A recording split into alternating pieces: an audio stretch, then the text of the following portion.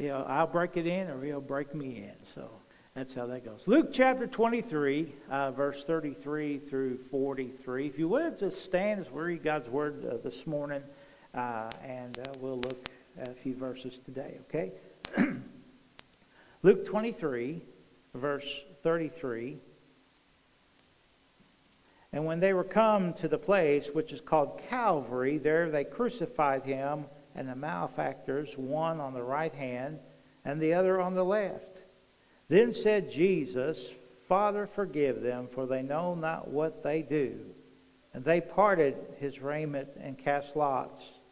And the people stood beholding. The rulers also with them derided him, saying, He saved others, let him save himself, if he be Christ, the chosen of God.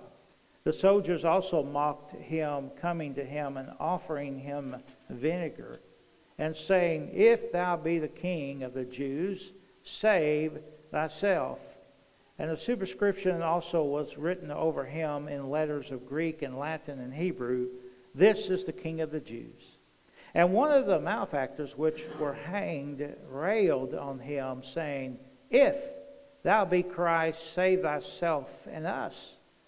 But the other answering rebuked him, saying, Dost not thou fear God, seeing thou art in the same condemnation? And we indeed justly, for we receive the due reward of our deeds. But this man hath done nothing amiss. And he said unto Jesus, Lord, remember me when thou comest into thy kingdom. And Jesus said unto him, Verily I say unto thee, today shalt thou be with me in paradise. Let's pray. Father, we're grateful for the time to get together and open your word today. And we ask you, Lord, first of all, we pray for Brother Andy today and the group as they have a desire to see Jerusalem. And I pray you just open the doors that they may be able to see the Holy Land and be able to experience some things over there. And Lord, we ask you, God, as a people here at this church, God, we lift the team up over there, Lord. I pray that you provide protection and opportunities to experience Jerusalem and Israel. And then, Lord, as we get into the message today, we are at the cross here. Help us to see with open eyes the reality of our condition. And Lord, I pray that also help us to rejoice in the salvation which you so freely give us at Calvary. We ask you that your blessing be upon your word today. In Jesus' name we pray. Amen. You may be seated. Well, we go to the cross today, and a lot of folks will go to the cross around Easter time, but hey, I go to the cross anytime I can. Amen. The cross was a planned event. It was planned before even the foundations of the earth was laid, according to Scripture. It was also a very not a planned event, but we see here as a painful event, and that is if you really think about Jesus on the cross, we have very beautiful pictures of Jesus, and it looks so neat and all that, but in reality, there's no depiction, no movie, no pictures that could ever come close to the gore and the blood and just the awfulness that occurred, the tragedy that occurred at Calvary. It was something we probably wouldn't want to see. It's something we would probably be sick to our stomach to witness. And not only that, as a matter of fact, the person of Jesus there on the cross, Isaiah 52 verse 14 says, As many were astonished at thee, his visage was so marred more than any man, and his form more than the sons of man. So to get an accurate picture of the Calvary, we really can't see. Jesus is unrecognizable on the cross. He's been beaten, he's been whipped, he's been scourged, and there he is on the cross, unrecognizable as far as any other man. And so with that being said, we need to get that picture today of Calvary and Christ on the cross. With that being said again, we also know that the Bible makes clear that the death of Christ wasn't about the pain. It wasn't just about the pain and the planned event, but it was also about the purpose. It was a payment for our sins. It was a payment. If you read Isaiah 53, that's a good chapter to read. We don't have time to read it all today, but I'll encourage you to get into chapter 53 of Isaiah. Which makes it clear over and over again that all this was done for payment. All this was done for you and for me. When you think of the cross, when you think of Calvary, and by the word Calvary here speaks of the skull. That's the shape of the place of the crucifixion. We find it was all done for us. Jesus died on Calvary for us. He took our place at Calvary for us. Mark chapter 10 verse 45 says, "For even the Son of Man came not to be ministered unto, but to minister and to give His life a ransom for many." And so you find the purpose of the cross. So even as Jesus hung on the cross, now here's what we're going to today. Even as He hung on the cross that day, He gave us a living illustration of what His death was all about. We have on that cross that there was two thieves, and one of those thieves reached out, and one of those thieves asked the Lord to remember him. And we find that Jesus reached out in love and compassion and saved that lost sinner on the cross while He was on the cross. He came to seek and to save that which was lost. So if you look at verse 39, we'll get into what we're looking at today. We're going to see the tragedy of a man, tragedy of mankind. In verse 39, it says, "One of the malefactors which were hanged railed on Him, saying, If thou be Christ, save thyself and us." Now, Jesus was crucified between two thieves. So the Bible here calls them malefactors, and that's an evil word. That means evildoer.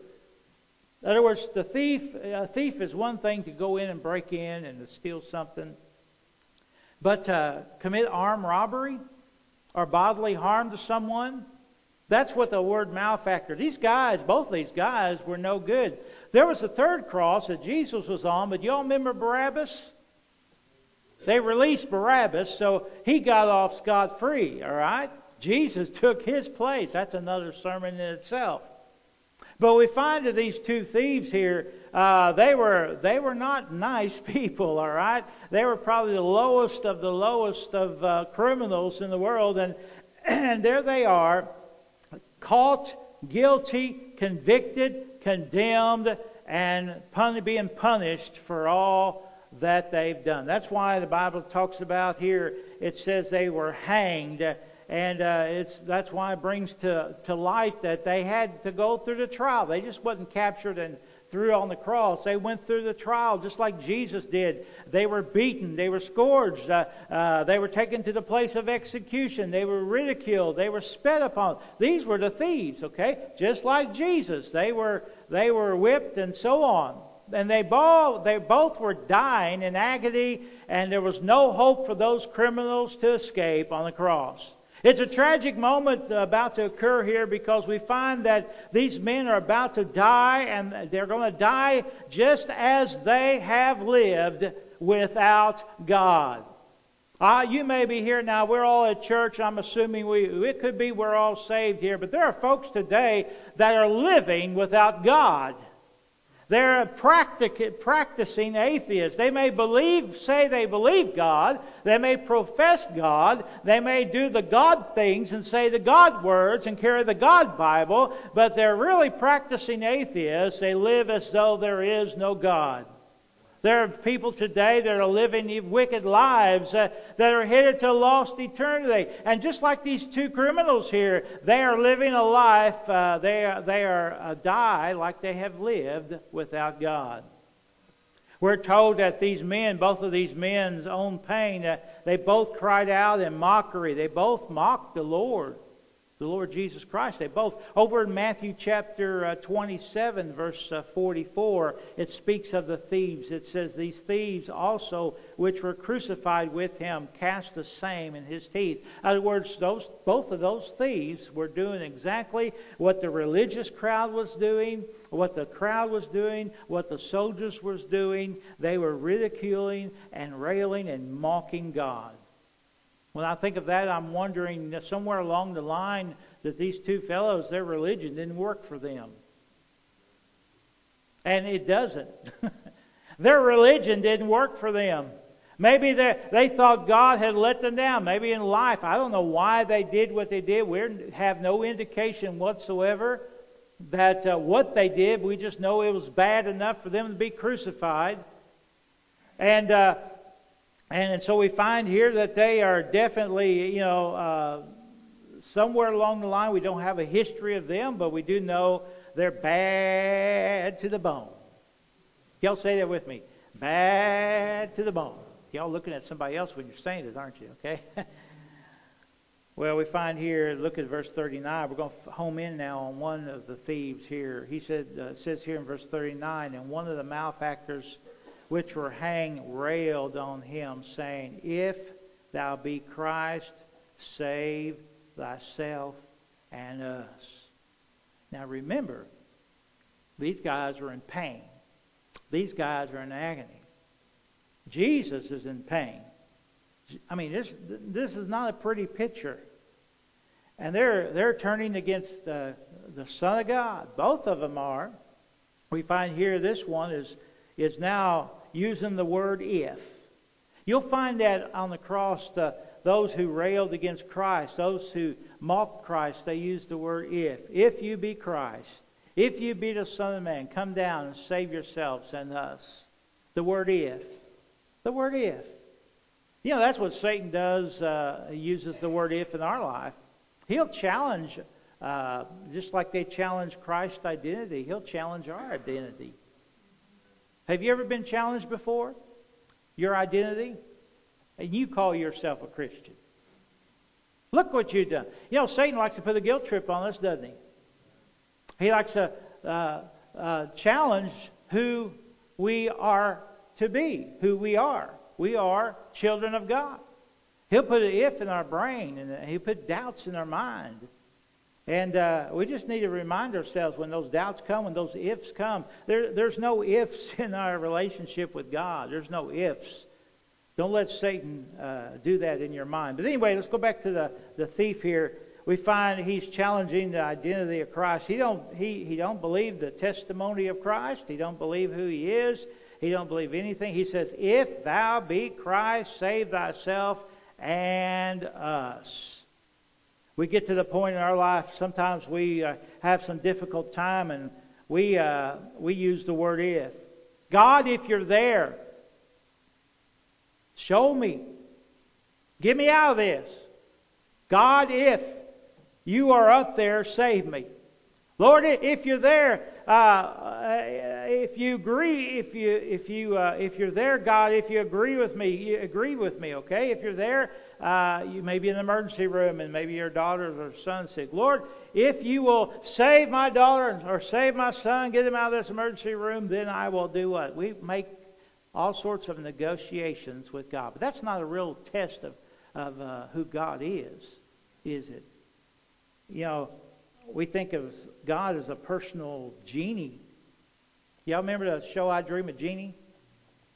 Okay, can you do that? We think of God as someone who could, when we, like a spare tire, when we are in trouble, we call on Him. Lord, if you're up there, God, if you could do this, then I will do that. And that's not the God who we serve. That's not the God who we believe in. We find here He is not a genie. Listen, He is not a Santa Claus. He's not a wham bam, we get whatever. He is a sovereign God. He is a God of love and mercy. He's also a holy God. And we find here that this man was basically didn't believe the testimony of Jesus. Doesn't believe the sign that was hanging there on the cross. This is the King of the Jews. And then here in his dying moments and his anger, his pain and torment, he lashes out at the very person who could have made a difference in his eternity. There are folks like that. It's sad and tragic to see people turn their back, turn their mind, turn their hearts against God. It's interesting when I read this, I'm reminded here that Jesus didn't answer. There's not one recorded word of him answering that thief, nor of the religious crowd that was mocking him, nor of the soldiers that were mocking him. Jesus didn't answer those. He didn't even speak to those people. You know why? Because, hey, as Jesus said, we are condemned already. We are condemned already. I'm reminded, we got to live. We want to live like Jesus did. It's not necessarily. We don't necessarily have to answer those who ridicule us. Amen. How many of y'all has ever been ridiculed before? Talked about. Okay. If not, sign up. We'll have a talk about you list in the back. Okay. You don't have to answer the critics. You don't have to answer the most of the time. Okay. I think when you look at Jesus, he didn't say one word against those. It's like he just ignored them. He went on. His ears were tuned in to the cry of the thief that was on his right side there. There are those, many of us, who would never mock the name of Jesus, but I tell you, we do that a lot of times when we deny Christ, but when we just act as though he does not exist. We live a life as though he is not there. And I want to tell you, as Christians here today, we are guilty of living our life as though Christ had not made a difference in our life. Amen? It's tragic on Christians. But I'll go on here. Go down to verse 40 here. It says, "But the other answering rebuked him, saying, Dost thou not fear God, seeing thou art in the same condemnation? And we indeed justly, for we receive the due reward of our deeds, but this man hath done nothing amiss." Now, if you look at this closely, what you'll see here is somebody whose eyes and heart were opened. In other words, their eternity eye was opening in realization that something is real here on the cross. Whether it be the routine of our life or the trials of our life, God is always near to us. And this is what we find here, that Jesus was near. He's in the midst there of both of these thieves. Yet this one thief decided to take the opportunity of a lifetime, which would be ending soon, his last chance, and that is to call out to Jesus.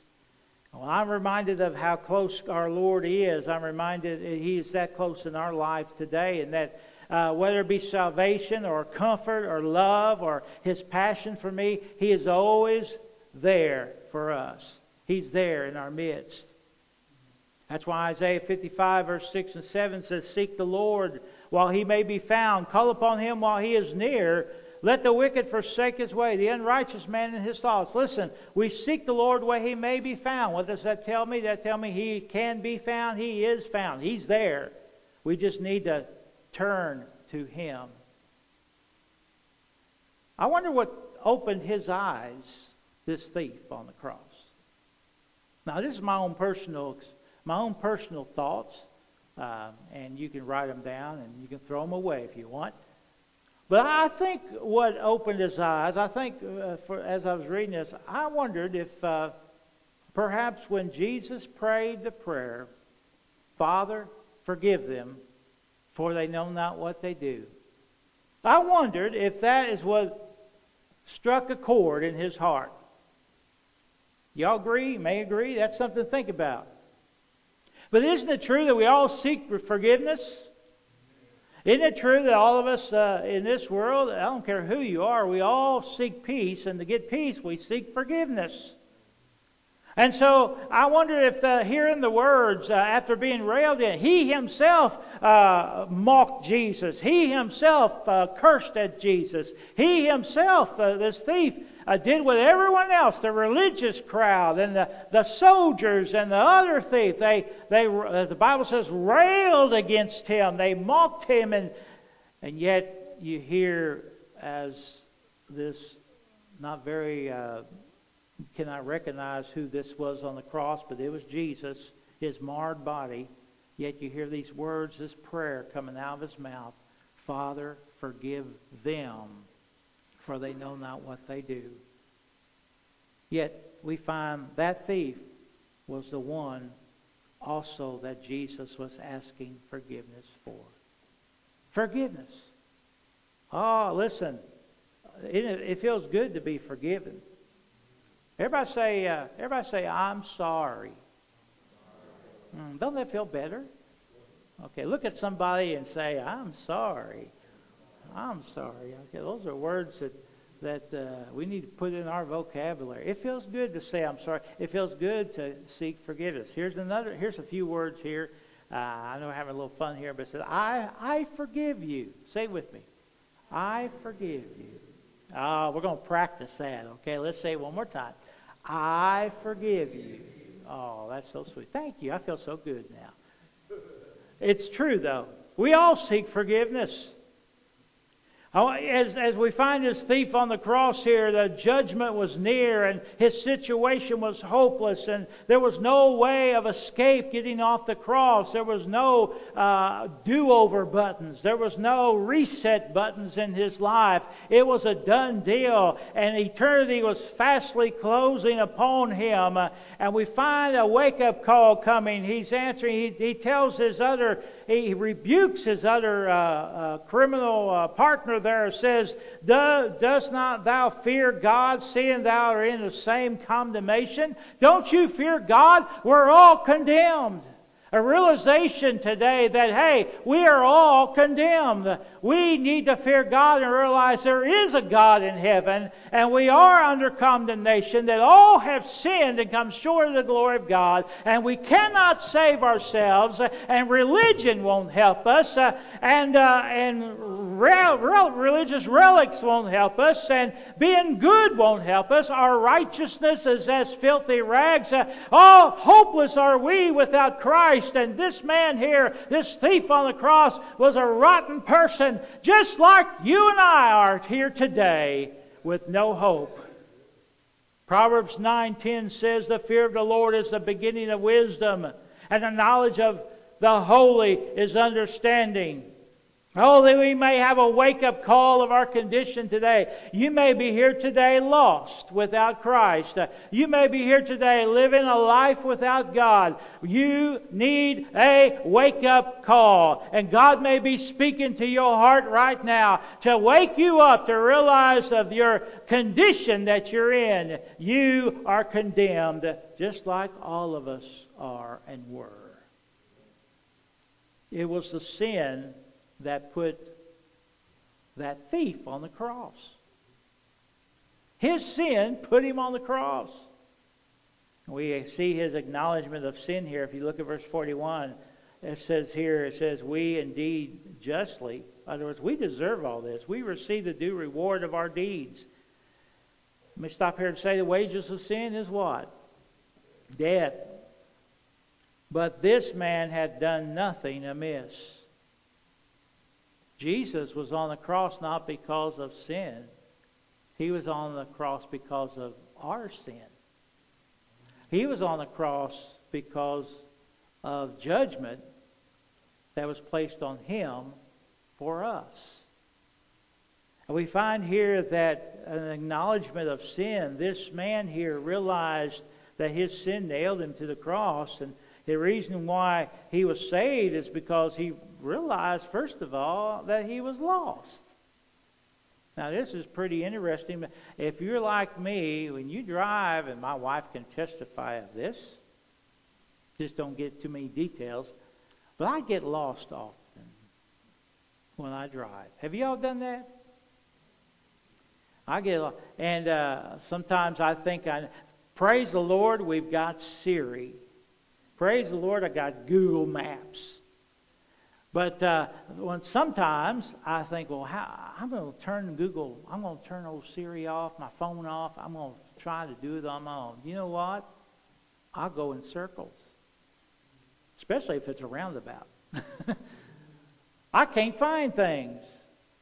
Back in our day, when growing up, we had the maps. We had a paper map. You had to look it out there. We mark it out. And then along come a computer, we got MapQuest, wherever it had all these big old stack of papers that gave us details of where to go. And, we still got lost. We're prone to get lost. All of us here are prone to wander and get lost. But I've realized this is so important. In order for you to find out where you need to go, you got to first of all stop and recognize and admit to the fact that you're lost. Now, when I was a young, way back in the 80s, I did revivals back then when I was like 18 years old. Okay, I look like this, but anyway. We was out in Bunker. Y'all know where Bunker, Missouri is at? And we did, now you can't, who would have thought you'd get lost in Bunker? I was trying to find a church there in Bunker, and this was before maps, this was before phone, this was before all that, but I kind of figured I could find it on my own. And I drove and drove. I had my revival team with me. We're all kids back then. We're trying to find this church. Now, the church is not hard to find in Bunker, but it is when I'm driving. And I got this station wagon driving around. I was like 5 miles off. I was out in the boonies. And then I finally had to recognize the fact that, hey, I need to stop at this old gas station, and I need to ask someone where the church is at. And that was a defining moment. I had to stop, realize I was lost, and didn't know my way, didn't know my direction. And they told me where I needed to go. And I found the church 5 miles later. With that being said, now that's a little illustration. I think we all can relate to that. You've got to realize you're lost before you are found.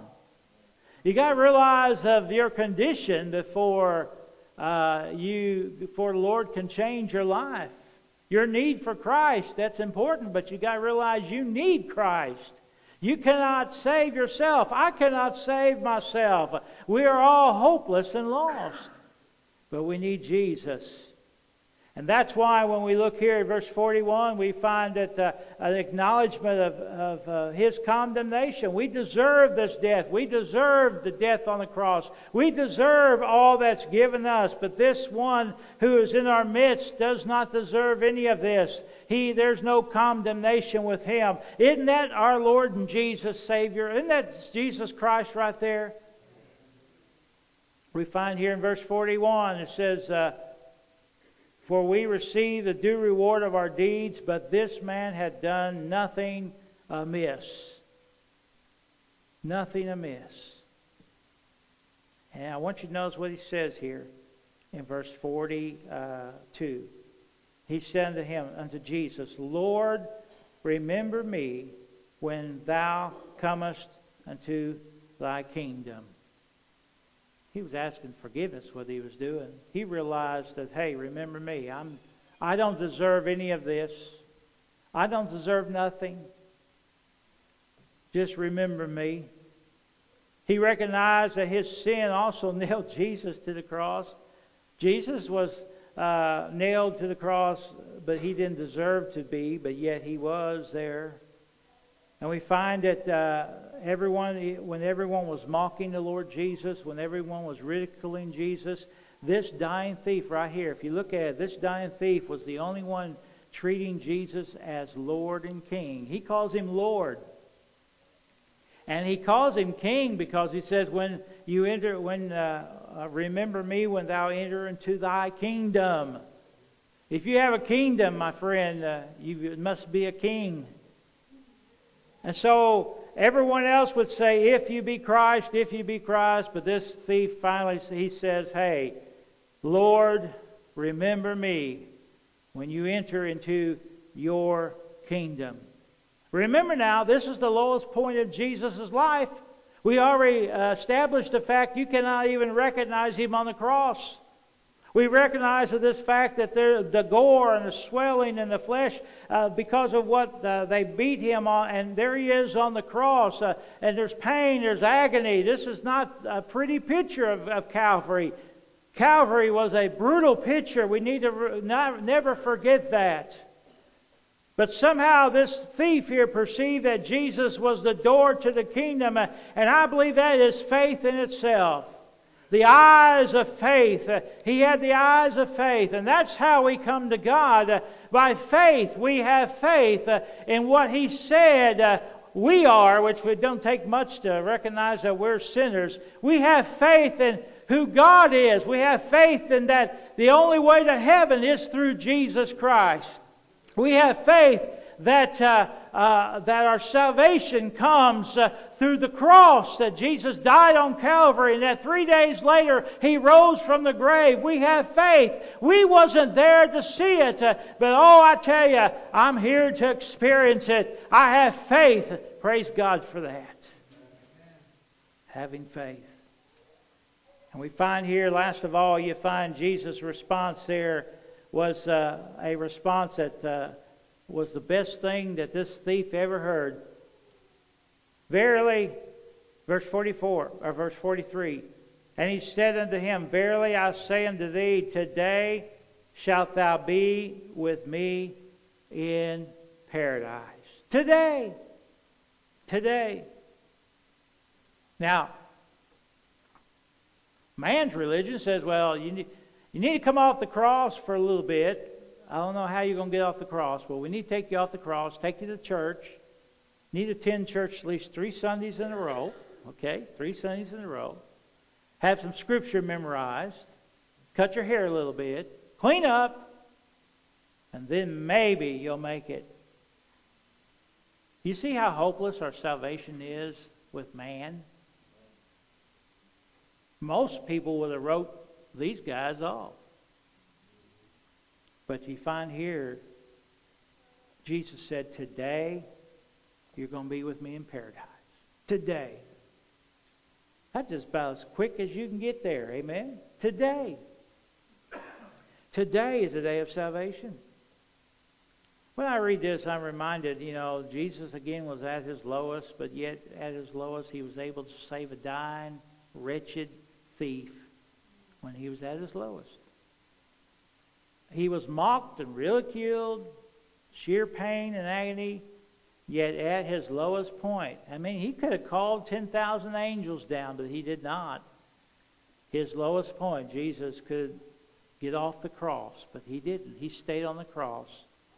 He stayed on the cross for you and I, and for that thief to be saved. How much more can He save us today? Being the resurrected Christ. How great is His power to save us today, amen? That should bring rejoicing in our heart. How great is His mercy and grace. If the Savior could save a dying thief while dying, how much more can He do with us now that He has ascended and He's alive forevermore? Hebrews 7:25, I'm reminded of this verse, wherefore He is able also to save them to the uttermost that come unto God by Him, seeing that He ever liveth to make intercession for them. We have a living Savior who has the power to change our lives and transform our lives and save us. Oh, I tell you, that should excite us. It excites me today how much that the Lord can save us. He saved us, changed us, turned our life around. Today, that's God's way of telling us that at any time, any place, God can save us. The promise of heaven here. Listen what Jesus said today. You'll be with me in paradise.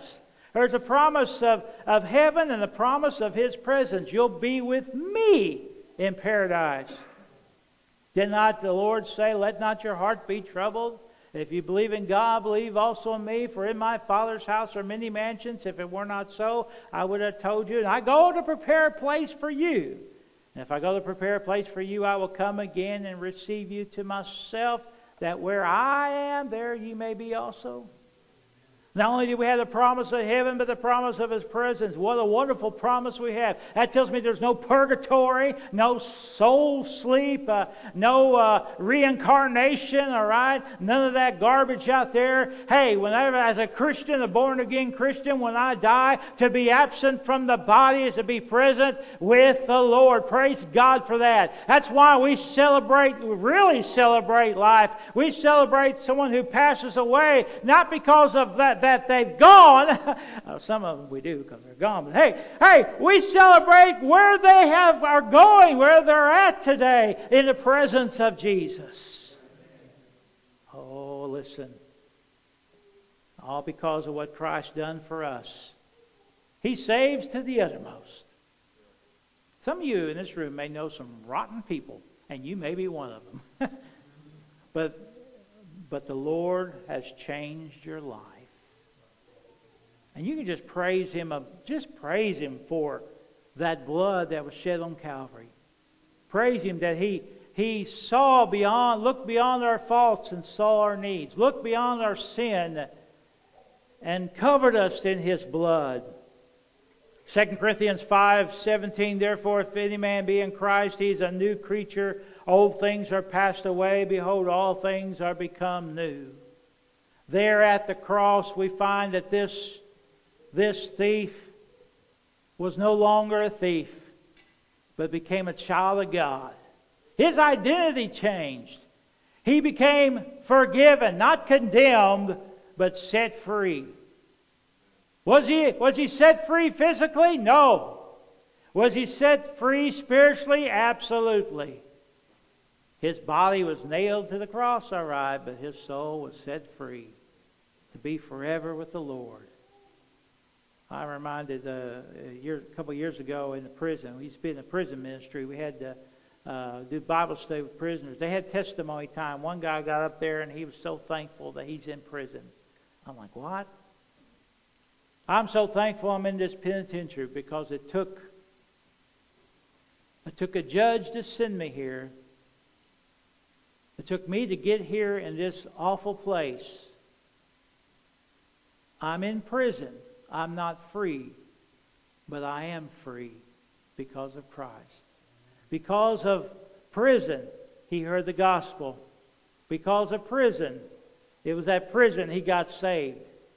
And although he'll never walk he'll never walk out in the world that we know today, he's still over there in the prison, down there in Charleston. He's still there.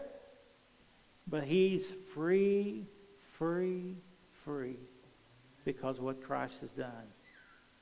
Oh, listen, are you free today? Do you know the Lord? Now, you may know the Lord. Praise God. What a day to rejoice about your salvation. Rejoice that what the blood of Christ has done and washed away all your sins. But you may be here today without Christ. You may be listening and you're living a life without God. Or maybe you're pretending. And that's just the same thing. We need to recognize, first of all, there's a choice when it comes to Christ. And no one is beyond hope. I don't care what you've done in your past or what you're doing right now. The Lord will forgive. He will forgive you. 1 John 1:9 says, if we confess our sins, He is faithful and just to forgive us our sins and cleanse us from all unrighteousness. What does the word all mean? All means all, and that's all it means. He's here to save you. Do you know the Lord? I'm reminded of that song that I think Brother Randy used to love this song, the song called There Is a Fountain Filled with Blood. William Copen wrote that. Now, he lived in depression all his life. I mean, he was a secular poet writer, and he was born with depression, and all his life he was depressed. But one day along the way, he got saved. One day along the way, he was at a friend's house, and they were reading the Bible, and he came to know the Lord. Now, he still struggled with depression toward the end of life, but instead of that, though, he had the Lord to help him with it. But one of the very first things he wrote was about a fountain that was filled with blood. There is a fountain, y'all know it, filled with blood, drawn from Emmanuel's veins, and sinners plunge beneath that flood, lose all their guilty stains, lose all their guilty stains, lose all their guilty stains, all of them, amen. And sinners plunge beneath that flood, lose all their guilty stains. Like this second one. The dying thief rejoiced to see that fountain in his day. And there may I, though vile as he, wash all my sins away. Wash all my sins away. Wash all my sins away. And there may I, though vile as he, wash all my sins away. Got to sing another one, eh? Dear dying Lamb, thy precious blood shall never lose its power, till all the ransomed church of God be saved to sin no more. Be saved to sin no more. Be saved to sin no more. Till all the ransomed church of God be saved to sin no more. Don't you get some little goosebumps on you? Amen. Now let's sing this one. Amazing grace, how sweet the sound that saved a wretch like me. I once was lost, but now I'm found. Was blind, but now I see. Was blind, but now I see. Was blind, but now I see. I once was lost, but now I'm found. Was blind, but now I see. Our heads are bowed, our eyes are closed. Isn't it wonderful today to know for certain that you have salvation? It's not because of your goodness, not because of your religious merits, but because of grace and faith through Christ. We all fall short of God, but He loves us, and He saved us. He saved me years ago, an 8-year-old boy, the 4th pew at Twin Springs Baptist Church. And He saved you. Many of you can testify of what He's done in your life. But we're going to give you a time today to talk to the Lord, a time today to make a decision. Do you know for certain that you have eternal life? Do you know without a shadow of a doubt that Jesus lives in your heart and you have forgiveness? We want to give you the opportunity to come to know the Lord today. Place your faith and trust in Him, a childlike faith. The Lord wants us to come to Him like the thief on the cross, just as you are. Don't have to clean up. Don't have to shape up. Just have to come to Him and receive that free gift of salvation. We want to give you the opportunity today during this invitation time. And we also, maybe you're here as a Christian and you just want to praise God for your salvation. But maybe you're not living exactly the way that the Lord wants you to live in your life. And maybe you're living a life without God even though you have God. Maybe you need to talk to the Lord today and ask forgiveness for that and recommit your life, whatever it might be. The invitation is for you to come right now during this time. Our heads are bowed, our eyes closed. Let's pray, and then our musicians will come, and we'll have a time of invitation. Heavenly Father, we ask you that you will take charge of this time of decision. Lord, I pray your Holy Spirit will have the freedom today to move on our hearts. Oh, we rejoice in that fountain, just like the thief. Rejoice in the blood that was shed at Calvary. Lord, we thank you. I thank you for saving me and changing my life. We ask you now that your Holy Spirit will have freedom and that our hearts will be yielded to your Spirit. In Jesus' name we pray. Amen. Let's all stand. Our heads are bowed, our eyes are closed. You come. Maybe you just need to come and pray. What a wonderful morning to just come to the altar and to talk to the Lord. We don't want to hinder the Holy Spirit in any way, but you come on. Come just as you are. I'm going to be here at the front. Perhaps you need to come. You don't know the Lord Jesus Christ. You come take me by the hand and say, Brother Vester, I want to trust Jesus today. I want to follow the Lord Jesus. I want Him to save my soul. Why don't you do that right now? Come on.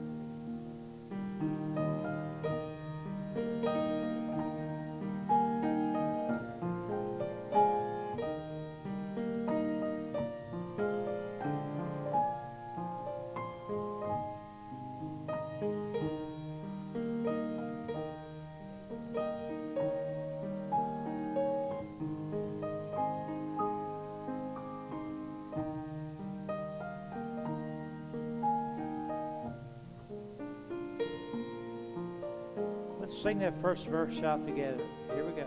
Just as I am without one plea, but that thy blood was shed for me, and that thou bidst me come to thee, O Lamb of God.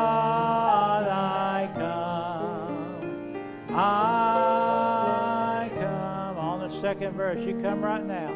Just as I am and waiting not to rid my soul of one dark blot, to thee whose blood can cleanse each spot